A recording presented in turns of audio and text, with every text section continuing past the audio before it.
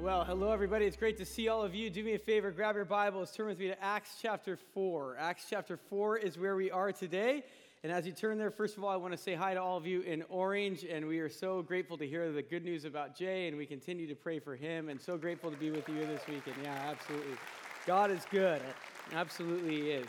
Acts chapter 4 is where we're going to be today. If you don't have a Bible, by the way, you can grab one in the seats that are near you, and that is yours to keep if you don't have one. We would love for you to take that home. And as you find your place in Acts chapter 4, I need to say something real quick before we jump into this message here. I actually need to apologize for something that I said a couple of weeks ago that ended up being insensitive, and I was not aware of it, and now I am, and I truly feel sorry for it. But a couple of weeks ago, you may remember we did a message on hospitality and love, and we were out of Hebrews chapter 13 to do that. And in that message, in order to illustrate this principle of hospitality that we want to be about as a church, I said in that message that we want to be the type of church where people know it's safe to wear shoes on the carpet.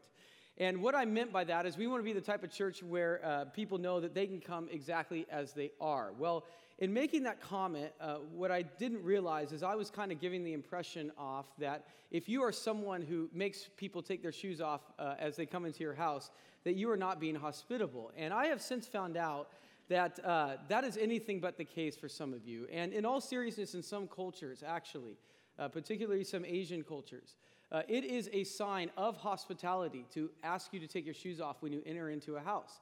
And it has nothing to do with keeping their carpet clean. It is because when you take your shoes off, it gives you a sense that you are welcome here and you can stay here as long as you want. They want you to make this place feel home. And I didn't realize that. And so I said something that was insensitive. And I am truly sorry for that. And if I offended you, I want to let you know I am so sorry. That was not my point at all. And if in the future there is something I say like that, not regarding the Word of God, because the Word of God is going to offend all of us from time to time, but if there is something culturally that I say like that, that in some ways is insensitive without me realizing it, do me a favor, let me know about that, because truly I never want anything to get in the way of the Word of God. I never want anything to get in the way of the gospel message. And for those of you who did reach out to me in this most recent incident, I want to thank you because the spirit in which you did it, you were so gracious, you were so kind. It was a model of how to do that. So thank you very much for that. So that's what I want to say up front here. Acts chapter 4 is where we're going to be today. I'm going to pick it up here in verse 1, and we're going to read through the first 22 verses or so. Then we'll pray, and then we'll see what God has for us. Acts chapter 4, starting in verse 1, this is what we read. It says, "The priests and the captain of the temple guard and the Sadducees came up to Peter and John while they were speaking to the people. They were greatly disturbed because the apostles were teaching to the people, proclaiming in Jesus the resurrection of the dead. They seized Peter and John, and because it was evening, they put them in jail until the next day. But many who heard the message believed, so that the number of men who believed grew to about 5,000. The next day, the rulers, the elders, and the teachers of the law met in Jerusalem. Annas, the high priest, was there, as was Caiaphas, John, Alexander, and others of the high priest's family. They had Peter and John brought before them and began to question them. 'By what power or in what name did you do this?' Then Peter, filled with the Holy Spirit, said to them, 'Rulers and elders of the people, if we are being called to account today for an act of kindness shown to a man who is lame, and are being asked how he was healed, then know this, you and all the people of Israel. It is by the name of Jesus, whom you crucified, but whom God raised from the dead, that this man stands before you healed. Jesus is the stone you builders rejected, which has become the cornerstone. Salvation is found in no one else, for there is no other name given to heaven, under heaven given to mankind, by which we must be saved.' Verse 13, when they saw the courage of Peter and John and realized that they were unschooled, ordinary men, they were astonished, and they took note that these men had been with Jesus. But since they could see the man who had been healed standing there with them, there was nothing they could say. So they ordered them to withdraw from the Sanhedrin and then confer together. 'What are we going to do with these men?' they asked. 'Everyone living in Jerusalem knows they have performed a notable sign, and we cannot deny it. But to stop this thing from spreading any further among the people, we must warn them to speak no longer to anyone in this name.' Then they called them in again and commanded them not to speak or teach at all in the name of Jesus. But Peter and John replied, 'Which is right in God's eyes, to listen to you or to him? You be the judges. As for us, we cannot help speaking about what we have seen and heard.' After further threats, they let him go. They could not decide how to punish them because all the people were praising God for what had happened. For the man who was miraculously healed was over 40 years old." Let's bow our heads in a word of prayer. Father, as we come before you in prayer, God, I'm just reminded there's just a lot to pray for right now, Father. We think of those still recovering in Houston, God. We think of those who are in Florida and the unknown of what devastation is going to happen to them, God. Father, right now, I just pray against Hurricane Irma, God. I pray that you would allow it to take a different direction and you would allow it to weaken, Father, and that ultimately no one would be harmed by it. God, I pray especially for the churches, both in Houston and in Florida right now. God, I pray that you would allow them to continue to rise up and show the love and hospitality that you have called us to show. And God, that through that many would come to know your name. And I pray, God, that would be the ultimate outcome of both of these things, that many would come to know your name. God, we thank you for the good news about Jay, Father. We thank you that you were so gracious to him in that way, Father. And we pray for continued recovery, Lord. God, I pray for Matthew and his family as they continue to mourn the loss of their dad. And God, I pray that you would allow, again, just the details to come together for the funeral, God. And I pray that you would just show them your comfort during this time.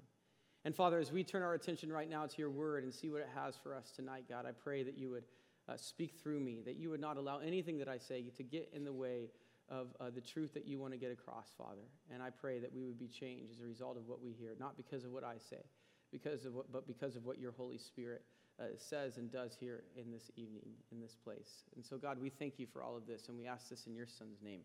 Amen. As we begin here today, we're going to put a phrase on the screen, and this is a phrase that is familiar to many of you. And what I want you to do with me tonight is I want you to repeat this after me, okay? The phrase is this. I'm going to say it a couple of times. Don't repeat it first, and then I'll tell you when to repeat it. But the phrase is this: I have decided to follow Jesus, no turning back, no turning back. I have decided to follow Jesus, no turning back, no turning back. We're going to break this up into two parts, okay? So repeat after me. I have decided to follow Jesus. No turning back, no turning back. Okay, let's sound a little bit more alive. Ready? I have decided to follow Jesus. No turning back, no turning back. One more time. I have decided to follow Jesus. Well, no turning back, no turning back. In today's message, brothers and sisters, I have some good news and I have some bad news. I have some good news and I have some bad news. What do you want to hear first? The good news or the bad news? Please say the bad news because that's how I've practiced it. What do you want to hear first? Bad news. Okay, thank you. The bad news is, men and women, that according to every major recent study, Christianity and the church along with that is on the decline in the United States. The bad news is, according to every major recent study, Christianity and along with that, the church is on the decline in the United States. The bad news is that according to every major recent study, you and me, we are a dying breed in the United States. This is according to a book that was released recently called Churchless. And Churchless was a book that was written by the Barna Group. And the Barna Group, in case you don't know, is a group that really devotes itself to studying religious trends in America. And in their most recent major study that they released, they found some very interesting and some sad statistics. And I want to share just a few of them with you. The first thing that they found is this.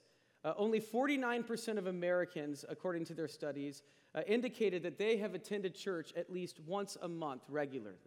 Only 49% of Americans say that they attend any sort of church, that's a Protestant church, a Catholic church, you name it, at least once a month. It's the first time since they have done this study that this number has dropped below 50%. In addition to that, they have found this.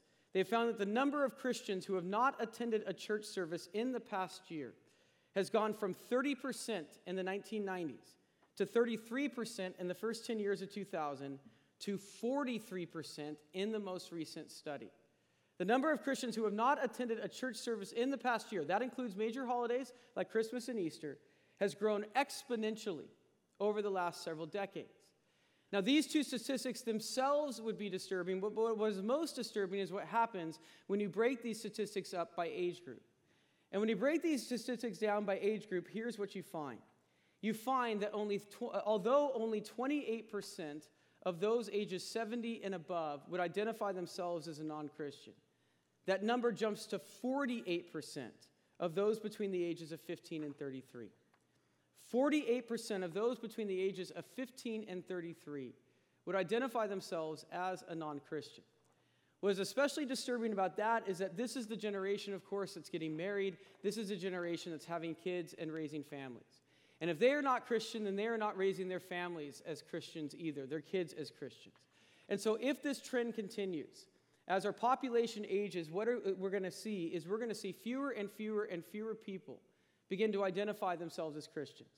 And with fewer and fewer people identifying themselves as Christians, there are going to be fewer and fewer people to sit in the seats of the churches in the United States, which means there are going to be fewer people to dedicate their time and resources to our churches, which means that in the next several years, the next several decades, we can anticipate the closing of many churches in the United States.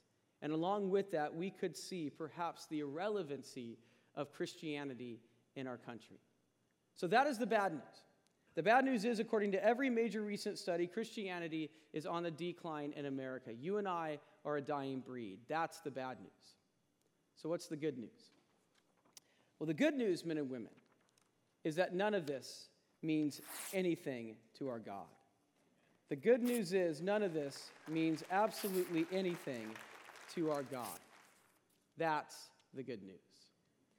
We are beginning a new sermon series here at Friends Church. It's called Momentum. And I know I say this for every single sermon series, but this time it really, really is true. I don't think I can think of a sermon series that I've been more excited for in my time here at Friends Church than this one right here.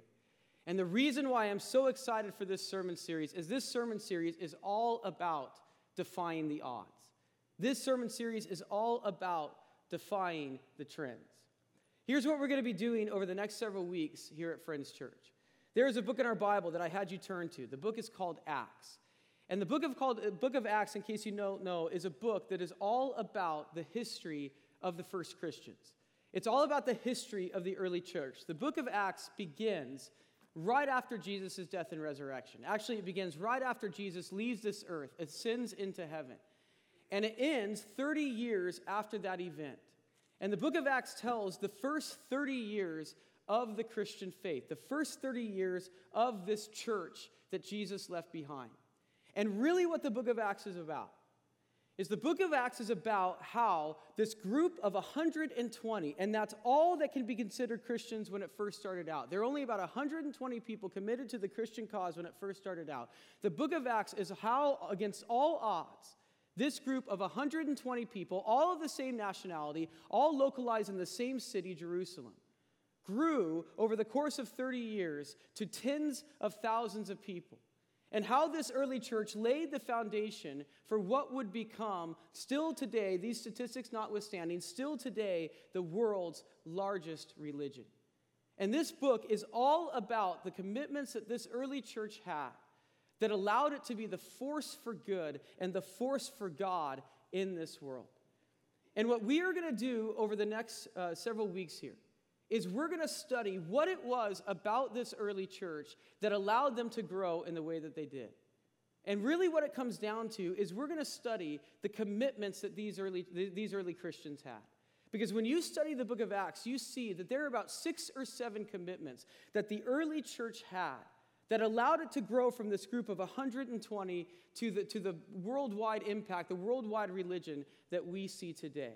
And so every week we gather in the next several weeks, we're going to take a look at one of these commitments. We're going to see them in the book of Acts, and we're going to see how the church used these commitments, how these commitments caused the church to grow.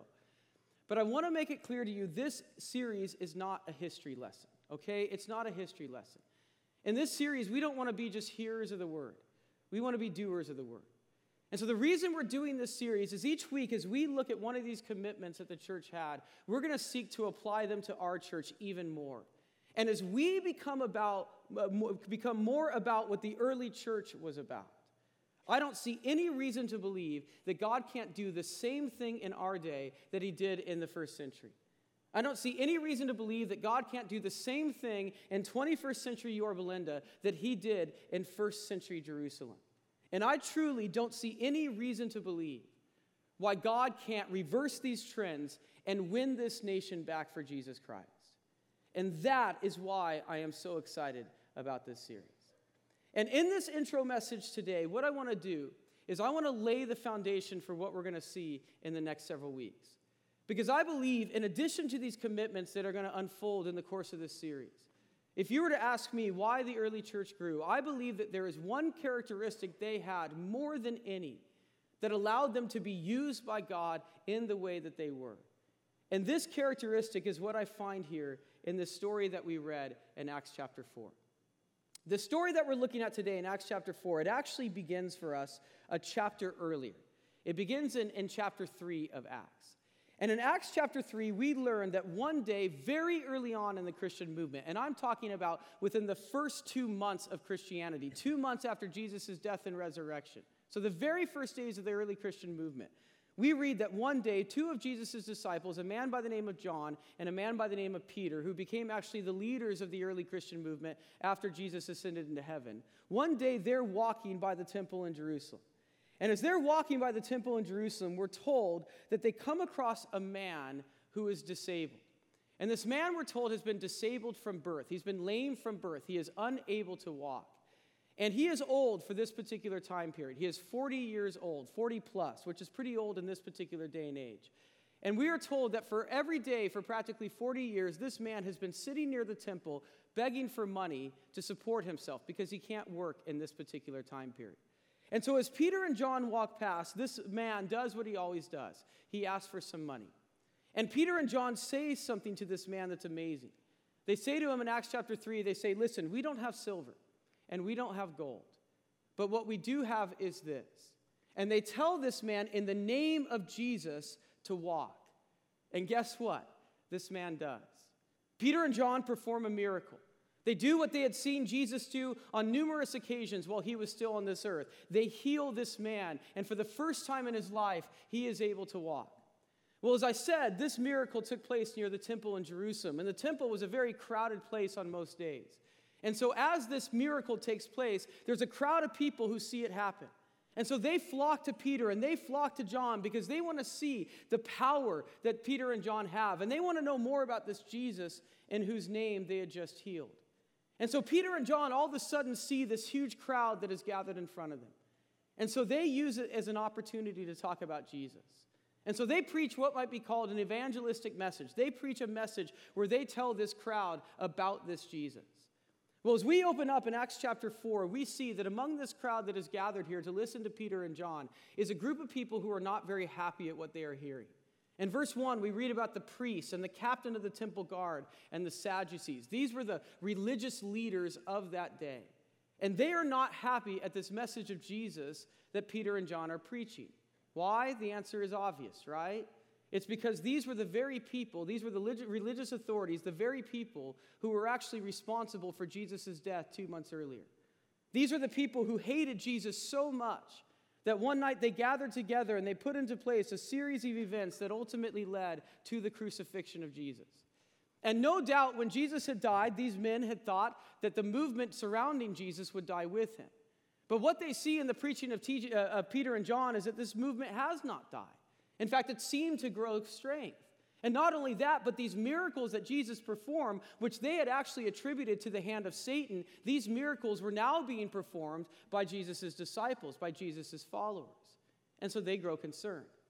And so they decide to do to Peter and John exactly what they had done to Jesus. They arrest them. And they make Peter and John stand before what was sort of the Jewish Supreme Court of that day, a group of people known as the Sanhedrin. And those of you who know your Bibles know that the Sanhedrin was actually the court that sent Jesus to his crucifixion. They were the court that had accused and convicted Jesus of blasphemy that ultimately led to his death. And so as we see Peter and John dragged before the Sanhedrin to defend themselves, our reaction is we're really scared for them. We're really nervous for them. Because listen, if their leader Jesus, the Son of God, couldn't prove his innocence in front of this court, then what chance do these two fishermen have? And if indeed Peter and John end up sharing the same fate as Jesus and they are executed, then what is that going to mean for this early Christian movement? And so we're scared for them as they stand before the Sanhedrin. And if you were their lawyer, if you were their counsel, and you had the chance to advise Peter and John as they stand before this court, how would you advise them? Well, I know what logic would say. I know what common sense would say. And it would say, Peter and John, whatever you do, don't talk about Jesus. Whatever you do, downplay your faith. Don't talk about Jesus to the very group of people who had Jesus executed. If they ask you how you healed this person, say that you healed him in the name of God. That's true, right? Just whatever you do, don't mention Jesus. That's what logic would say. That's what common sense would say. But is that what Peter and John do? Well, let's pick it up again in verse 8 and see. This is the speech that Peter gives as he stands before the Sanhedrin, and this is what it says. Then Peter, filled with the Holy Spirit, said to them, "Rulers and elders of the people, if we are being called to account today for an act of kindness shown to a man who is lame and are being asked how he was healed, then know this, you and all the people of Israel. It is by the name of Jesus Christ of Nazareth, whom you crucified, but whom God raised from the dead, that this man stands before you healed. Jesus is the stone you builders rejected, which has become the cornerstone." Verse 12, "Salvation is found in no one else, for there is no other name under heaven given to mankind by which we must be saved." Uh-oh. Looks like Peter fired his lawyer, right? Rather than downplay his faith in Jesus, what does Peter do? He doubles down on his faith in Jesus, right? In fact, this speech right here, I really believe that this is probably one of the greatest speeches in the entire Bible. And there are two things that stand out to me about this speech. First of all, as you can see, this speech is all about Jesus. It's all about Jesus. Rather than downplay his faith, Peter just continues to proclaim Jesus. In fact, there are three things that Peter ends up saying about Jesus in this passage. First of all, he makes it clear that if they want to know how this man was healed, he was not just healed in the name of God. Peter doesn't take the easy way out.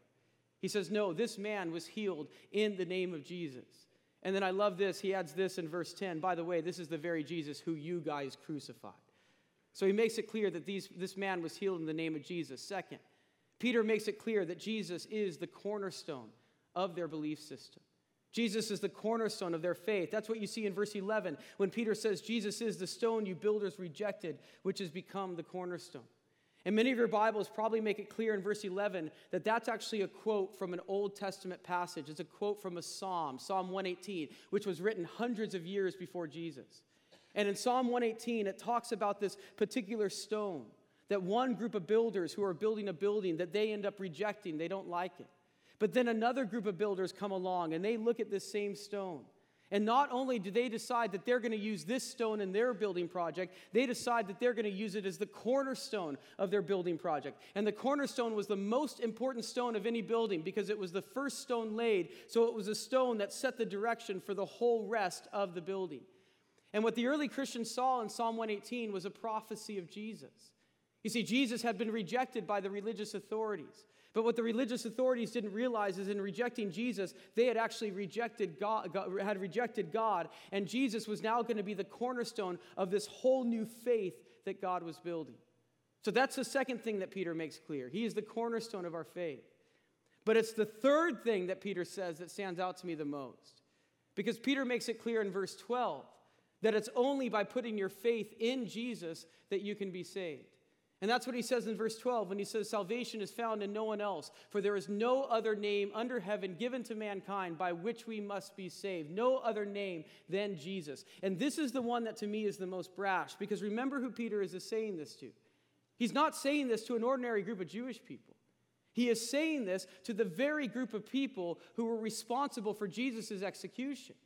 To the very group of people who hated Jesus so much that they sent him to the cross, he is saying, hey, this man that you hated, just so you know, if you want to have any hope of going to heaven, if you want to have any hope of seeing God, you need now to put your faith in him. I mean, what Peter says here is unbelievable. It goes completely against logic. It goes completely against common sense. So why would Peter do that? Well, the answer is easy to answer. The answer is because the message of Jesus, men and women, is the only message we have. The message of Jesus is the only message we have. We don't believe Jesus was an ordinary man. We believe Jesus is God in flesh. He is the clearest representation of God here on this earth. The message of Jesus is the only message that we Christians have. And in a couple of weeks, in fact, we will see that one of the commitments that the early church had was to preach Jesus no matter what. Jesus is all over the book of Acts. And we will see how if we want to see God do the same thing in our time period that he did 2,000 years ago, that we at this church have to be even more about Jesus. And we'll talk about that in a couple of weeks. But that's the first thing that stands out to me. This speech is all about Jesus. The second thing that stands out to me, and I've already touched upon this, but I want to call it out. The second thing that stands out to me is just how bold Peter is. Just how unashamed he is. I mean, as you read Peter's words here, do you sense any hint of apology whatsoever? Do you sense any hint of backing down? Do you sense any hint of fear? Not at all, right? Peter is bold here. Peter is unashamed. Peter is unapologetic. He's bold. He's unashamed. He's unapologetic. And we're not the only ones to notice that. The Sanhedrin noticed that as well. Look at verse 13. It says, when they saw the courage, and that Greek word courage could also be translated boldness or confidence. When they saw the boldness of Peter and John and realized that they were unschooled, ordinary men, they were astonished, and they took note that these men had been with Jesus. The Sanhedrin can't make sense of the boldness of Peter and John. They're fishermen. They don't have anything above a high school education. How in the world can they be so bold? And I want to make it clear to you that Peter and John were not the only Christians who were bold. You go all throughout the book of Acts, and you will see every single one of these early Christians. They were bold for the sake of Christ. They were bold for the Christian faith. And if you were to pin me down, and if you were to ask me, Chris, what was it more than anything that led the early church to become the force for God that it did? I would say it's this right there. It is their boldness. It is their courageousness. It is their confidence to proclaim the name of Jesus no matter what. That's why the early church became the force for the world that it became. You know, I mentioned at the beginning of the message that statistics and trends, that they just don't mean anything to God. And the reason I say that is because, you know, what we face in 21st century America, men and women, is nothing. It's nothing like what these early Christians faced. Do you know how much early Christianity had going against it when it first started out? Do you know how high the deck was stacked against these early Christians when the faith was just getting going? No self-respecting bookie in Vegas would ever put any money on the Christian faith in the first century, ever growing beyond just a few hundred people and dying out in just a few years. No one. Christianity had nothing going for it when it first started out. Let me just tell you very quickly, some of the things that Christianity had going against it. First of all, I've already mentioned this. It was unbelievably small when it started out. 120 people.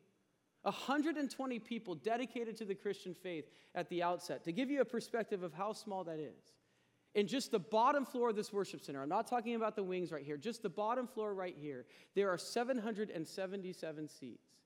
In the bottom floor of this worship center, there are 6.5 times more seats than there were people committed to the Christian cause when it first started out. Christianity was unbelievably small. Secondly, Christianity was unlike any other faith that had existed up until that point.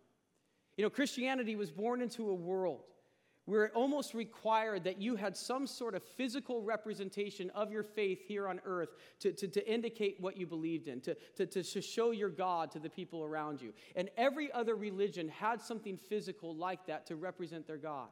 Judaism, of course. Judaism had the temple in Jerusalem, the house of God that people traveled to 2 times a year. The Roman religions had temples and statues of their gods literally all over the place. The Eastern faiths had idols that they had carved out of silver and gold that they had in their houses, that they had in their front yards that they would worship. Every other religion had something physical to represent their faith. Christianity had none of that. Christianity didn't have a temple because they taught that every believer was a temple of God. Christianity didn't have statues, and they didn't have idols that they created because they were told that those were blasphemous, and they were told that they didn't need them because they could go directly to God on their own. In fact, did you know that because of this, the early Christians were actually often accused of being atheists? They were accused of not having any God at all because there was nothing that they could point to on this earth to represent their God.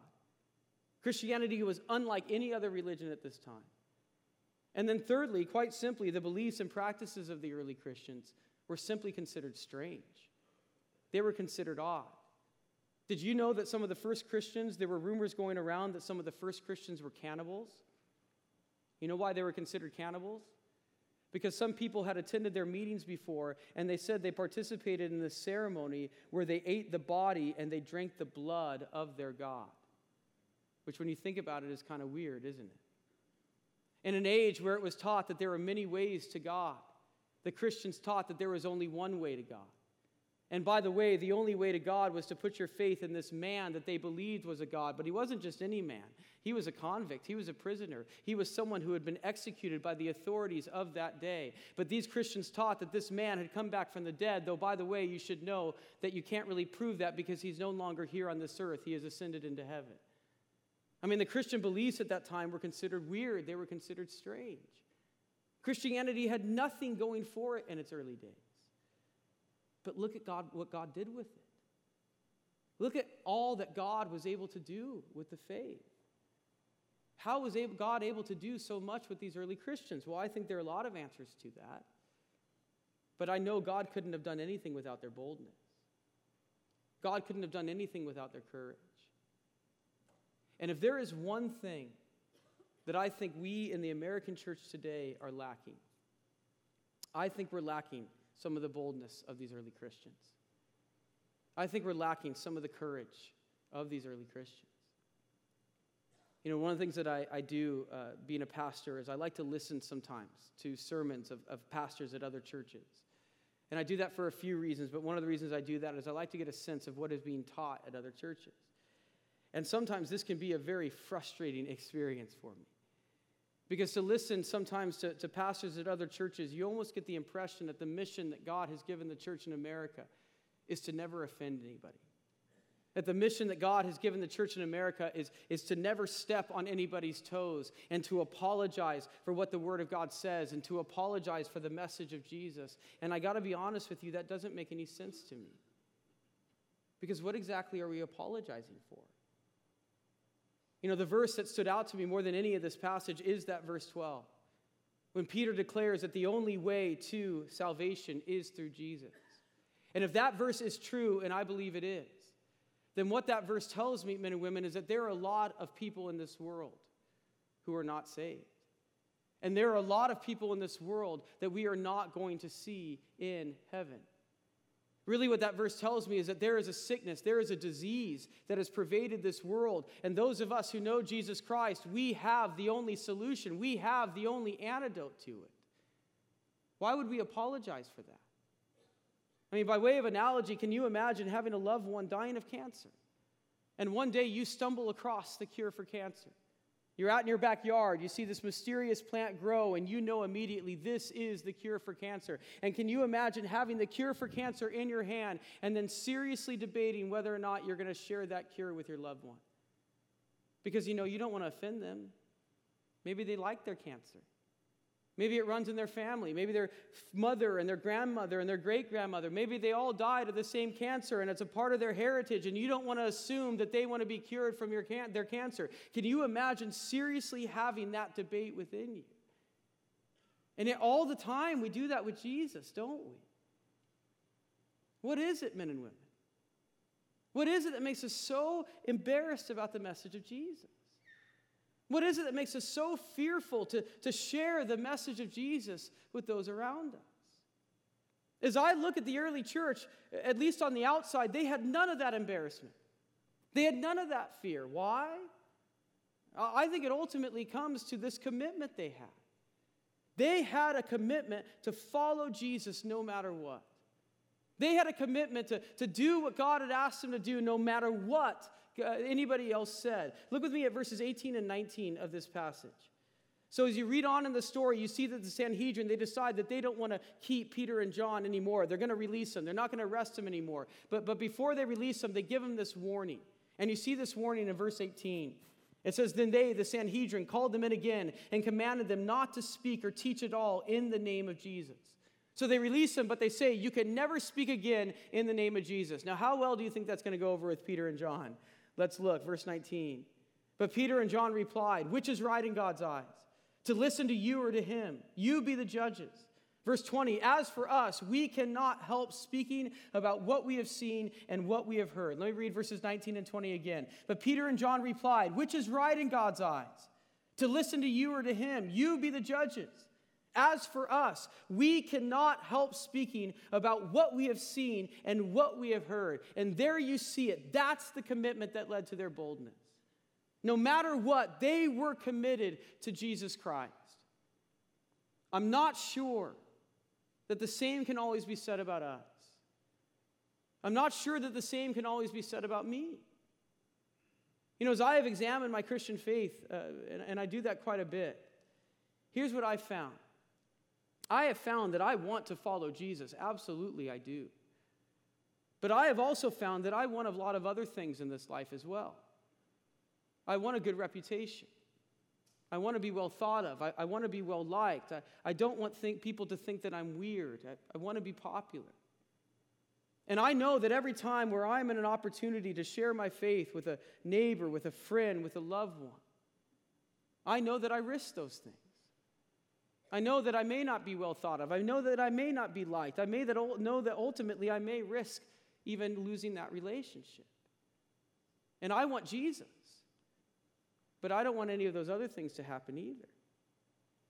And so I'm sad to say, more often than not, in those situations, your very bold pastor on Saturday night and Sunday morning, I grow a little bit embarrassed. And I grow a little bit fearful. And I become the exact opposite of bold. And if we are going to win our nation back for Christ, men and women, we have to overcome that. We have to overcome that.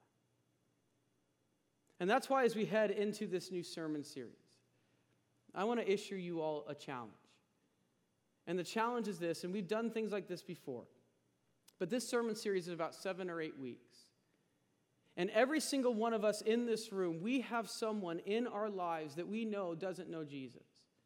And it's the person who always comes to your mind when we issue these sort of things. In fact, God is bringing the same person to my mind right now. And I think there is a reason why God always brings the same person to our mind. It's because because this is the person. God has placed this person in your life so that you can be the person to share Jesus with them. And before the end of this series, here's my challenge. That you would step out in boldness and you would finally share Jesus with that person. You would finally talk to that person about Jesus Christ. And I want to warn you, it may cost your reputation. It may make someone think that you're weird. It may ultimately cost your relationship with that person, but that's okay because that person is dying of cancer. That person is dying of sin. And we have the solution. We have the antidote. And if you're struggling with how to get that foot in that door in order to share the message of Jesus, can I suggest to you, follow the example of Peter and John in this passage. Remember how this story started out, right? It started out with a miracle. Actually, it started out with what Peter calls in verse 9, an act of kindness. It started out with an act of kindness shown to somebody. And more often than not, in the book of Acts, that's what you find. If you read through the book of Acts, look at all the evangelistic speeches. Look at all the times someone begins preaching about Jesus. And then look a couple of verses earlier. And more often than not, you will find that what precedes these sermons is a good deed, is an act of kindness. It's as if the act of kindness is what got these Christians the foot in the door to share the message of Jesus. And there's a reason for that. People can argue with our views on things. People can argue with the Bible. But you know what they can't argue with? They can't argue with good deeds. They can't argue with good works. And that's why if you want to share, reach your office, if you want to reach those you love for Jesus, here's something really novel. Just be ridiculously nice over the next couple of weeks. Just be ridiculously kind to people over the next couple of weeks. As you're driving into Starbucks on Monday morning, as you're driving to work on Monday morning, why don't you text everybody and says, hey, I'm headed to Starbucks. Would you like anybody? It's my treat. When you overhear someone having a tough conversation with someone else in your office, why don't you come up to them afterwards and say, hey, listen, couldn't help but hearing. If you want to talk about that, just so you know, I'm here. I'll take you out to lunch, my treat, but only if you want to. This week, why don't you buy your boss? Why don't you buy your coworker? Why don't you buy your son's new teacher? Why don't you buy your daughter's new coach? Why don't you buy the guy who makes your sandwich at Subway a little gift card with a little note attached that says, thank you for all that you do. God bless you. Why don't you be really nice this week? And when someone says to you eventually, and I promise you they will, when someone says to you eventually, hey, why did you do that? Unashamedly and unapologetically say, because Jesus tells me to. Because Jesus wants me to. That's how America is going to be won back. It's going to be won back one conversation at a time. One soul at a time. As I was preparing this message over the last couple of weeks, there were two thoughts that I had come to my mind at the same time. The first one is this: I have never been more hopeful for the church in America than I am right now, truly. I have never been more hopeful for the church in America than I am right now, because I was reminded of what I said at the beginning. This doesn't mean anything with God. All God needs is 120 people. 120 people committed to his cause. That is all God needs. I know that in this church this weekend, we have 10 times that number. So I have never been more hopeful for the church in America. But I had another thought as well. I have never sensed the urgency more than I have right now for the church in America to stand up. Let's be honest, men and women, our nation is a mess. It's just a mess. And I say to you unashamedly and unapologetically, our nation needs us because they need Jesus. And who are we called to be? We are called to be Jesus. We are called to be the hands and feet of Jesus. And so the nation needs us. The world needs us. And guess what? Satan knows that. And that's why Satan is attacking the church. That's why he's trying to close the doors on as many churches as possible. Well, you know what? We are not going to let that happen here. But it's going to take every single one of us. And so I go back to the statement that I said at the beginning. I have decided to follow Jesus. No turning back, no turning back. Is this the cry of our hearts, men and women? Is this the cry of our hearts?